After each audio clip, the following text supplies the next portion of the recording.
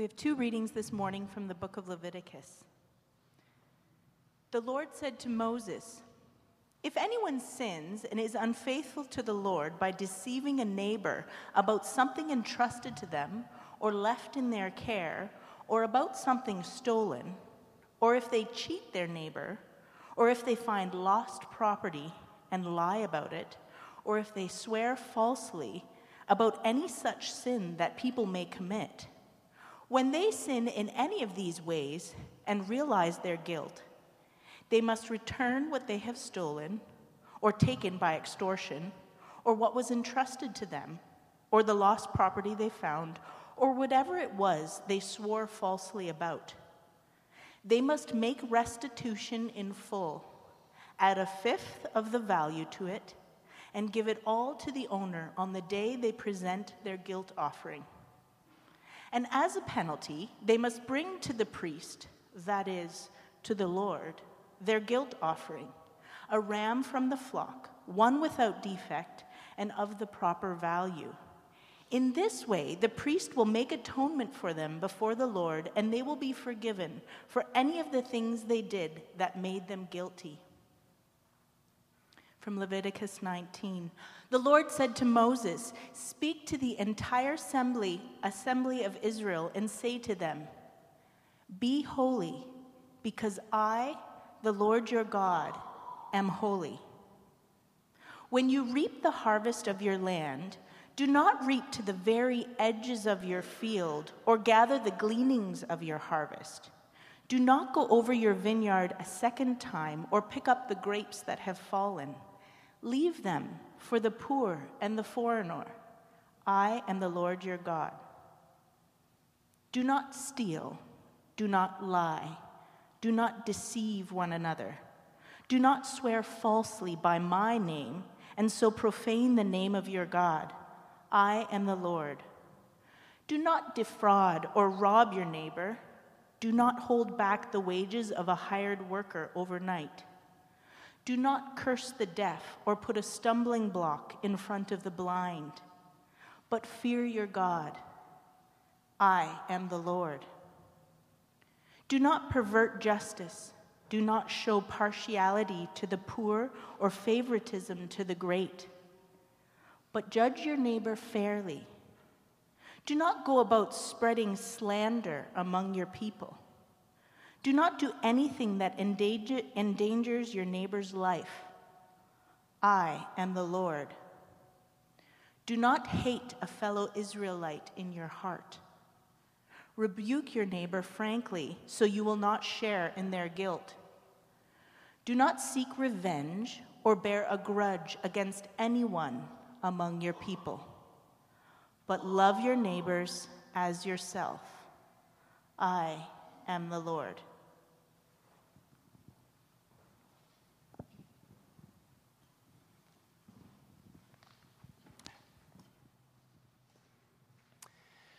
Oh, you gotta love a good neighbor. I've got all kinds of stories I could tell about neighbors we've had over the years. I'll share one of my favorites.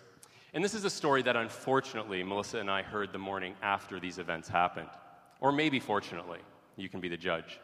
So our neighbors next door, one night, I guess there was a father and a son was probably early high school at the time when I think about it. And his father bought him this new airsoft gun. And he was out, I guess, showing him how it works. And it looks like a real handgun, and it sounds really loud. And so he's out showing him how to work this or whatever.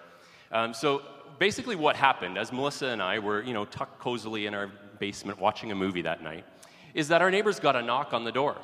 And when he went to open the door, he was surrounded by a SWAT team. So apparently, someone had been walking by, seeing him standing on the front porch with a child, shooting a gun into the air, and called the police. There's a crazy man at this house, and he's firing this gun around. So they came, and he's telling us the story the next day, the kid is, and he's just like, oh my gosh, it's like they were in the bushes, they were surrounding the house, it was insane. It's like that scene from Christmas Vacation right at the end, right? Anyways, it's great to have neighbors that give you good stories like that. Keeps life interesting.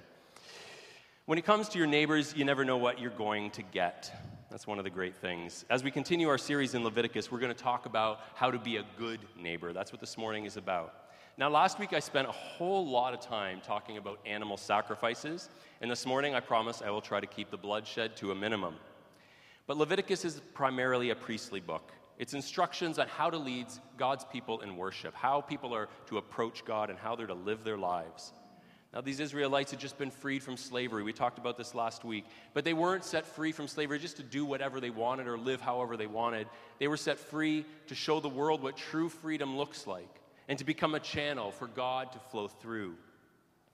Here we are on this Remembrance Day, and I was thinking about how this passage from Leviticus, so these two passages we're going to be exploring, they really answer the question, what does it take for a community to live together in peace? And I feel like if people and if nations would take the advice that we're going to be exploring this morning and that we've already heard read to us, I think peace is within our grasp.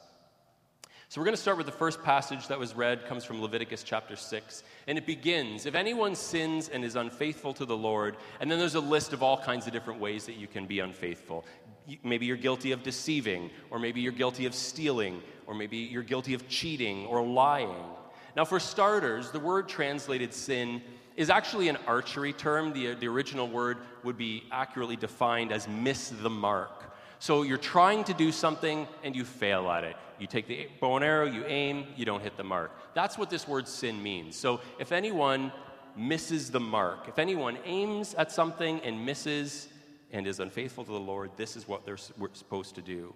Because there's a way that we are created to live. And basically, anything on this list is not it. So when you are guilty of deceiving someone, it's like you missed the mark. When you steal from someone, nope, not what you were created to do. When you cheat, nope, not how you were created to live. When you lie to someone, nope, that's not how you interact with people around you. This is not how humans were created to live. Now, we certainly feel that way when we're the one who's been offended. I mean, if someone cheats us or deceives us or lies to us, we know that that's wrong. We know that this is not good and this is not how the world should be. But somehow, only if we're willing to be honest with ourselves, we might be able to admit that when we're the offender, it feels wrong too. We kind of know that this is not right. There's something off about the way that I'm living. So perhaps we could read that first sentence this way. If anyone falls short of the way that they're created to live, this is what you're supposed to do. Because we are created with purpose. And with purpose comes responsibility. And a responsibility to reflect the image of God and to be a blessing to the world. That's what Moses was relaying to the Israelites. You are not just to be able to do whatever you want, but you're to reflect the image of God in your life, and you're to be a blessing to the world around you, to the neighbors and the aliens in your midst. This passage talks about deceiving a neighbor about something entrusted to you or left in your care. And I think something important is pointed out about the human race here. Is this idea that we need one another, right? Like, the reason that your neighbor would entrust something to your care is that they can't take care of it on their own, or they need some assistance, or they have something else they have to tend to. And so there's this, right at the beginning, there's this idea of the fact that we need one another. We need to lean on one another. We need to trust one another. And so many of the things that are reflected in this first passage from Leviticus 6 are breaking that trust. Someone needs to trust you, and you can't be trustworthy. How are you going to get along? How are you going to live at peace with that? Now, sometimes people leave something in your care and it doesn't go well. I was thinking, obviously, with all the snow out, it's time for neighbors to start pulling out their snow blowers, and I'm fortunate to have neighbors on both sides of me who own snow blowers, and it's great. Although one time I had a really awkward situation where a neighbor over here, sometimes they'll blow your driveway for you, and this time he came over and he gave me a snow blower and said, you can just use it. And I'm just like, you're so generous. And he's like, yeah, you turn, you pull this back, and then you yank the cord. And I was like, awesome. And he goes inside, and I turned the crank, and I pulled the cord, and it snapped. And so I had to push, they're heavy when they're not on, push this stupid heavy snowblower back to our neighbor's house and say, I broke it. So anyways, but breaking something that your neighbor entrusts you isn't in the list in Deuteronomy 6, so that was okay. But this part of what neighbors do, and he was very gracious. He was like, it's an old thing anyways. I need to replace it. It's all good. But there's this aspect that there's this give and this take. We need to give to one another. We need to receive from one another. And then when we break that down, when we break that trust, how can we live at peace? It just doesn't work. Any talk about what it means to be human has to acknowledge the need for us to live in a symbiotic relationship with one another. We need one another. And if we need one another, we've got to make sure that we are building these relationships in healthy ways. Failure to acknowledge this and to live in response only diminishes our humanity. But right off the top, we come face to face with the fact that our shortcomings have ramifications that stretch beyond the actions themselves. We may think, well, I'm just looking out for number one here, but it's more than that. Because in distancing ourselves from our neighbor, we distance ourselves from God. It's this interesting kind of phrasing, right? If anyone sins and is unfaithful to the Lord. So we're unfaithful to God when we let our neighbor down, when we break that trust, that bond between neighbors. Miroslav Volf writes that a faith that makes a difference is a faith that helps us discern and motivates us to do what is right and excellent. A faith that makes a difference nudges us to work out of love, not just for ourselves, but for our near and distant neighbors as well. In other words, a faithful life is demonstrated by the way that we treat one another. There's this interesting thing that you may have picked up on in the reading, that when someone kind of is brought out as doing something wrong, or they confess to doing something wrong, it says they must make restitution in full, add a fifth of the value to it, and give it all to the owner on the day they present their guilt offering. And here there's an acknowledgement of the cost of the offense. It's not a penalty. The interesting thing is, like, in the passage just a little longer, it says, so as a penalty for this offense, you got to bring your guilt offering, that ram or bull or whatever you're going to sacrifice to the Lord. That's the penalty.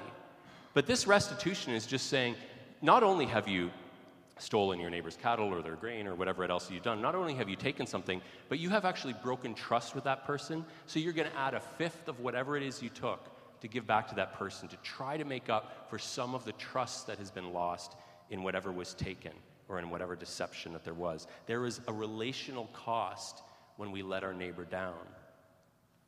In this way, the priest will make atonement for them before the Lord, and they will be forgiven for any of the things that they did that made them guilty. And so notice how the offense is cleared up, both with a neighbor and with God simultaneously. And this reminds me of a passage from the Gospel of Matthew, and this is the Sermon on the Mount. And we'll see a number of references to the Sermon on the Mount here from Leviticus chapter 6 and 19. So right here, Jesus says at one point, if you're offering your gift at the altar, so you picture all of these things we talked about last week, people bringing their offerings, bringing their gifts, they're up to the altar. If you're offering your gift at the altar, and there you remember that your brother has something against you, leave your gift there in front of the altar. First, go and be reconciled to your brother. Then come and offer your gift. So Jesus is saying, yeah, you're supposed to bring this offering, but if you have a broken relationship with someone, you just leave your gift there and go fix that relationship, because there's no point in trying to fix your relationship with God if you have a broken relationship with your neighbor. So if you wrong another person, you have an issue with them, but you also have an issue with God. And an act of restitution clears the path for restoring your relationship to God. So we skip ahead a few chapters then to Leviticus 19, verses 1 and 2. It begins, the Lord said to Moses, speak to the entire assembly of Israel and say to them, be holy, because I, the Lord your God, am holy. And really everything that follows has to come in this context. This way that we're being called to live is because of who God is. This is who I am, God says, so you should live accordingly. And so everything that follows is in that line. Now, chapter 19 in my Bible, it has these little headings everywhere, and the heading for chapter 19 says, various laws. Now, if you were to just open the Bible and look for a great passage to read, you probably wouldn't stop there and say, ooh, various laws, that sounds like a great chapter. It's only slightly more interesting than an earlier chapter in Leviticus, regulations about infectious skin diseases. It's probably less likely that you would read that chapter. But who's going to pick up on these rules? And what's with all these rules anyway? We hate rules. We hate laws. Except for the fact, this is very interesting, that one of the best-selling books of 2018 is a book by a Canadian author named Jordan Peterson called 12 Rules for Life. Like, millions of people are buying this book. It's like, oh my goodness, there are rules? Let me find out about them. Isn't that strange? Like, you'd think that in our culture, people would be like, I don't want any rules. I want to do whatever I want. And yet millions of people are saying, please, give me some rules for life. I got to figure this out. My life's a mess. And he says something very interesting. He talks about these rules and why people need to take them seriously. He says, if we each live properly, we will collectively flourish. Now, Jordan Peterson definitely has a thing for the Old Testament. He loves kind of the stories and the narratives found in the Old Testament. And I think that he's trying to maybe in some kind of way repeat what Leviticus 19 is doing. Because Leviticus 19 is saying, you have to live this way as individuals, and if you all live this way as individuals, you will collectively flourish as a nation. And not only will you collectively flourish as a nation, but if the whole nation is living this way and flourishes, then the nation will actually get to be a blessing to the whole world. That's how it works. It doesn't start with a big project that everyone does. It starts with what you do as an individual. Every single person as an individual taking this seriously, living their life seriously, loving the neighbors and aliens in their midst. And so, Leviticus 19, verses 9 and 10 here, we're going to pick up at the beginning of this long list of various laws. When you reap the harvest of your land, do not reap to the very edges of your field or gather the gleanings of your harvest. Do not go over your vineyard a second time or pick up the grapes that have fallen. Leave them for the poor and the alien. I am the Lord your God. So I like this passage for a few different reasons. First one is I like the end of the verse. It's like as if God is anticipating the question. He's like, don't do this, don't do that, don't do that. And it's like people saying, like, why? Why can't I do those things? And he ends it. He answers the question, I am the Lord your God. That's why you don't do it, all right? But I want to talk about why you wouldn't do this, because it doesn't seem to make a whole lot of sense to us. Like, why is this included on this list of things that we're supposed to do? Well, this is the first in a long list of laws that were meant to shape this nomadic tribe into the kind of people through whom all peoples on earth can be blessed. And so let's skip ahead 200 years-ish to the story of Ruth. And so we have a young woman named Ruth from a neighboring tribe, the Moabites, so someone outside of the tribe of Israel, the nation of Israel.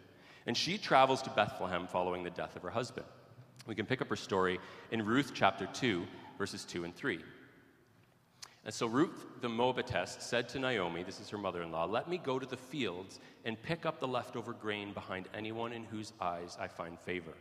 Naomi said to her, go ahead, my daughter. So she went out and began to glean in the fields behind the harvesters. As it turned out, she found herself working in the field belonging to Boaz, who was from the clan of Elimelech. So here we have this foreigner who makes her way into this place, this region of Bethlehem, and she has no family there. She has no way of making a living.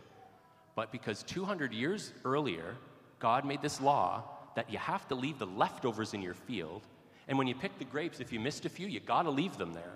Because God made that law 200 years earlier, Ruth, this foreigner, totally disconnected from Israel, is able to go into this field and pick up the leftovers and have enough to eat.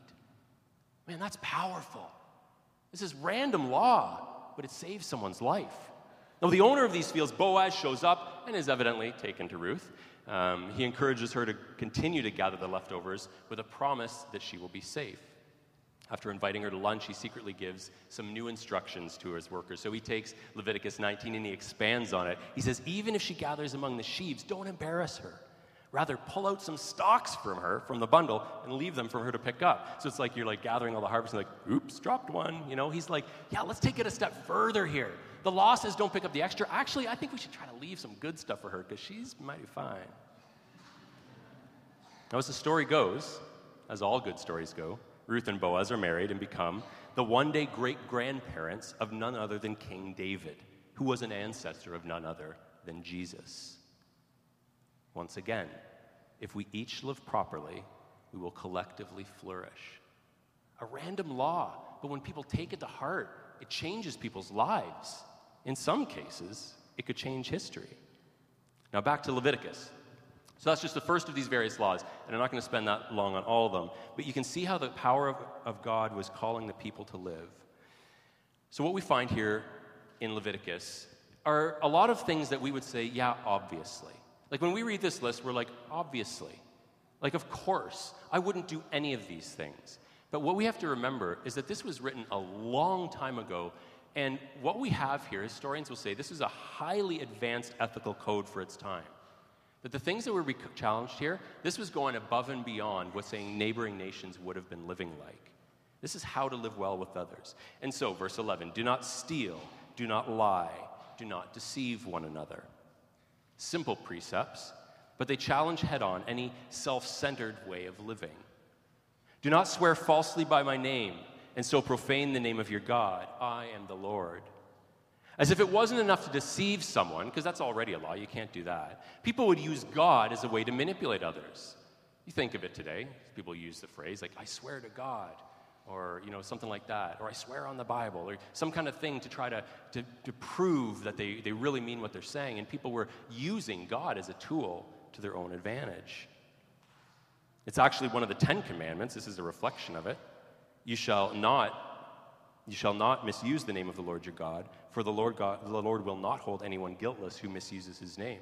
It's this interesting phrase, right? Like you might fool someone else, and they may not think you're guilty, but God won't hold you guiltless. He knows what's going on. And then once again, if we go to the Sermon on the Mount, this is another passage that Jesus refers to. So Matthew 5, verses 33 to 37. Again, you've heard that it was said to the people long ago, do not break your oath, but keep the oaths you have made to the Lord, right? So he's referring back to Leviticus. So this is the law, don't break your oath. But I say, don't swear at all, either by heaven, for it's God's throne, or by the earth, for it is his footstool, or by Jerusalem, for it is the city of the great king. And do not swear by your head, for you cannot even make one hair white or black. Simply let your yes be yes, and your no be no. Anything beyond this comes from the evil one. So Jesus takes it up a notch. In Leviticus, the law is like, don't deceive someone by swearing. And Jesus is like, no. Don't swear by anything. Not just God, just by anything at all. Just be honest. Just be a trustworthy person, and you won't have to play these silly games with people. Verse 13, do not defraud or rob your neighbor. Do not hold back the wages of a hired worker overnight. Well, again, for us, we look and say, well, the robbery piece, that's obvious. I mean, we shouldn't steal things from other people. That kind of makes sense. But what about holding back a worker's pay for a day? I bet that everyone in this room who is employed, I bet very few, if anyone in this room, gets paid the same day you work, right? Like maybe you get paid at the end of a week, or at the end of every 2 weeks, or at the end of a month or something. So what is this rule for? Well, what kind of person would need to be paid at the end of a day? A person who didn't have enough money to live from one day to the next. And so we have someone in a position of power or privilege, this employer who's employing people, and for this employer, what does it matter? Like, they don't need to be paid every day. They've got lots of money. So they think, well, it doesn't matter if I don't pay this person. And so you're not taking into consideration the needs of another person. Is it possible that we're naive to the challenges of our neighbors? Again, this law is expanded upon in Deuteronomy 24, verse 14 and 15. Do not take advantage of a hired man who is poor and needy, whether he is a brother Israelite or an alien living in one of your towns. Pay him his wages each day before sunset because he's poor and is counting on it. Otherwise, he may cry to the Lord against you, and you will be guilty of sin. Something that doesn't matter to me might matter a lot to someone else. And if we're naive to that, and if we ignore the needs of the people around us, then they might cry out to God. Verse 14, do not curse the deaf or put a stumbling block in front of the blind, but fear your God. I am the Lord. Well, come on. Like, that's just cruel. Who would do that? Like, curse a person who can't even hear you or put a stumbling block in front of someone who can't see. That's terrible. Evidently, maybe people were doing that. But we can apply it more broadly, too, if we think of it figuratively. Like, are there people that maybe are less skilled or have less advantages in life, and we take advantage of that? Are there people that we just kind of step over? And is it really any different than putting a stumbling block in front of a blind person? If we make life more difficult for someone who's worse off than us, then what's the difference? You might as well trip a blind person when they're walking down the street. Verse 15, do not pervert justice. Do not show partiality to the poor or favoritism to the great, but judge your neighbor fairly. Now, this is kind of an interesting one. You kind of think that God would want us to show partiality to the poor, right? Like, shouldn't we? I mean, they're maybe a little more, if someone is poor, they maybe need an extra hand. Well, extending mercy to those in need is a given, absolutely part of the Israelites' way of life. But everyone has to be held responsible. And fairness actually goes a long way. I'm in the middle of reading this book right now. It's called Just Mercy by a guy named Brian Stevenson. Wow. Like, this guy was a lawyer in the U.S., southern U.S., representing people on death row. It is an unbelievable, mind-blowing book. And I'm reading this and reading Leviticus, and I'm thinking, yeah, you don't have to show the poor special treatment. You just have to treat them fairly. Like, if you treat them fairly, he doesn't have a book to write about. He could tell a funny story about his old car or something, but none of the rest of his life matters. Because everything he's writing about is how the poor and the marginalized and the disadvantaged are taken advantage of even more. They're not even given a fair shake in court. And so just treat everyone fairly. Just treat everyone fairly. And none of these systemic problems that our countries are dealing with would be an issue. Verse 16, do not go about spreading slander among your people. Slander is making a false spoken statement damaging to a person's reputation. Don't do it. Don't cut another person down. Verse 16 continues, do not do anything that endangers your neighbor's life. I am the Lord. God is calling his people to stop living in opposition to one another. And here's this basically catch-all law that's meant to cover every dark idea the human heart might conjure up. Well, this isn't on the list, so God's like, okay, don't do anything. Don't do anything that could harm your neighbor. Verse 17, do not hate a fellow Israelite in your heart. Rebuke your neighbor frankly so you will not share in their guilt. It's an interesting turn here. It's not only our actions, but our thoughts, our feelings, our intentions. And again, I won't read the passage, but in the Sermon on the Mount, Jesus talks about that. He said, it's not just murder that's wrong, it's that anger that's breeding inside of you. Get rid of that too. All of these instructions were intended to prepare this people for life in the midst of moral chaos of the Canaanite culture that was seething with promiscuous sex and bringing children to sacrifice as burnt offerings to the god Moloch and all kinds of awful stuff going on around them. And God was saying, do these things, live at peace with one another, reflect the image of God, being a blessing to the world around you. It might sound like a long list of rules, and truthfully, this is only a sampling from Leviticus. But who on earth wants to live in a world when anything other than this happens? None of us. Nobody here wants to live in a world where people just go out slandering one another and show favoritism to in-groups and steal and lie and deceive each other. No one wants to live in a world where that happens, where people stick out their leg and trip blind people on the street. None of us want to live in that world. And that's what God is saying. No one wants to live like this, so don't do it. And if none of you do it, then you won't have that world. But of all of these various laws we've looked at today, they all reach their climax in verse 18. Do not seek revenge or bear a grudge against anyone among your people, but love your neighbor as yourself. I am the Lord. I love the line from the Russian novelist Dostoevsky. I never could understand how it's possible to love one's neighbors.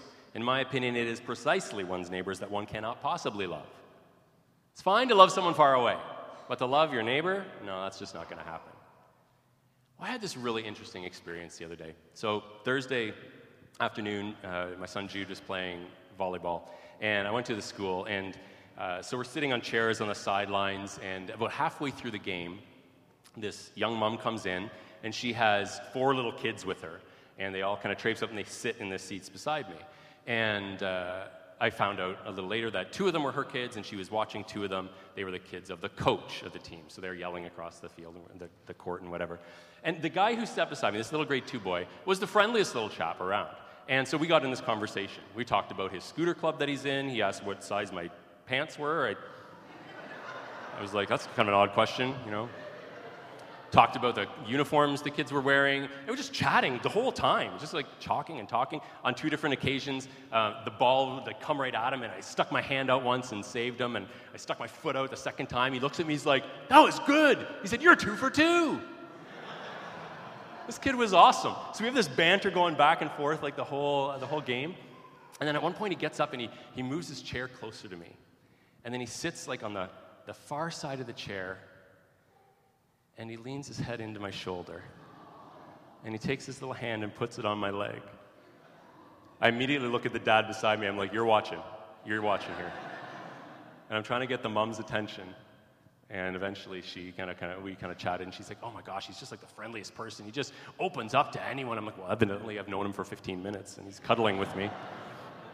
But I was thinking about it after, that like, for this little guy, man, like there's something right about that. There's something so good about that. Or for him, he's just like, I like this person. I can trust this person. I want to be close to this person. Where for me and for everyone else, it's like, something's wrong with this. Stay away. Get up and run away. Like, why? Like, why? Like, something is lost in us along the way. And I'm not saying we should, ignore, wisdom along the way. I'm just saying that in this little boy, I thought, like, this is how we're created to live. Where we can trust each other. Where it's safe to be with each other. Where we don't have to live with this fear all the time. And unfortunately, almost all of us lose that along the way. And it's really sad. Well, this is the first time in the Bible that the word love takes the form of a command. The word love is mentioned a couple times, but it's never commanded. But here God says, love your neighbor as yourself. We're to love our neighbor as ourselves, regardless of whether it's easy, or whether they deserve it, or whether we feel like it, or whether it brings any benefit to us. I titled this morning's sermon, Neighbors and Aliens, because my version of the Bible is a little older. It's translated since. Now the Bibles say like neighbors and foreigners, right? Aliens just sounds cooler, don't you agree? This has nothing to do with extraterrestrials, though. It's about foreigners. And so we have this command, love your neighbor as yourself. But in case you feel like that's just the people close to you, by the end of the verse, chapter 19, verse 34, the foreigner, or the alien, residing among you must be treated as your native born. Love them as yourself, for you were foreigners in Egypt. Oh, it's awesome. The foreigner must be treated like one of you because you were a foreigner. And every single one of us was a foreigner at some point. A generation ago, 2 generations ago, 10 generations ago, doesn't matter. And we all have this calling, this command to not only love our neighbor as ourselves, but to love the foreigner as ourselves because, as the Bible teaches us, the foreigner is our neighbor. They are one of us. And we try to get away with this all we can. Eugene Peterson says that love is one of the slipperiest words in the language. There's no other word in our society more messed up, misunderstood, perverted, and misused as the word love. Complicating things even further, it's a word terribly vulnerable to cliche. I mean, just look up any number of memes on love. I mean, this is what you get. This is what love is. This cat. Let me count the ways I love you. Now, there are some good ones. I found this next one. I like this one, actually. This summarizes my love life. I'm the guy in blue. Next slide. Yeah, so, I mean, we can have fun with it, right? We can have fun with it. But this kind of love that we're being called to, it's not something cheesy with a little cat. It's not something just to be a joke about. This is like real love that impacts real people's lives.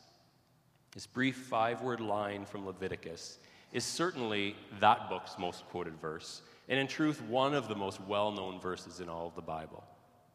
Whether you go to church or not, love your neighbor as yourself, right? Centuries after God spoke these words to Moses, Jesus echoed them. In Matthew chapter 22, hearing that Jesus had silenced the Sadducees, one religious group, the Pharisees, another religious group, got together. One of them, an expert in the law, tested him with this question, "Teacher, which is the greatest commandment in the law?" So take all of these books at the beginning of our Bible, all of these books, throw them all together. There's tons of laws. We're looking at a couple dozen here this morning. There are hundreds of them. Which of them is the most important? Jesus replied, "Love the Lord your God with all your heart and with all your soul and with all your mind. This is the first and greatest commandment, and the second is like it. Love your neighbor as yourself." All the law and the prophets hang on these 2 commandments. Your entire set of scriptures, everything that you build your faith on, hangs on these 2 things. Love God and love your neighbor. Right here in the middle of Leviticus, this boring book we all skip over, this list of various laws that we just skim over because who cares about it, is the most important piece. Love God, love your neighbor as yourself. They go hand in hand. What does it tell us about God? That this is the most wonderful of all words, the most significant of all commands, is found in the middle of a book like Leviticus. What does it tell us? That he knows that if you want that love, you want that most important thing, it's not going to be easy. There are a lot of things that you're going to have to commit to in order to get that prize. Now, lots of people want that. They want the prize at the end. They want the saying, "Love your neighbor as yourself," without all the hard work. But God says all of this hard work, if you do all of this, and right in the middle, that's when you're going to learn how to love your neighbor as yourself. All of these various laws, in one way or another, are expressions of what it means to love your neighbor. They're specific. Eugene Peterson again says, if love could be imposed on a community, it would at least be manageable. If we could be forced to love one another, But the love that is first commanded in Leviticus has to be unforced, personal, and freely given by the members of the community.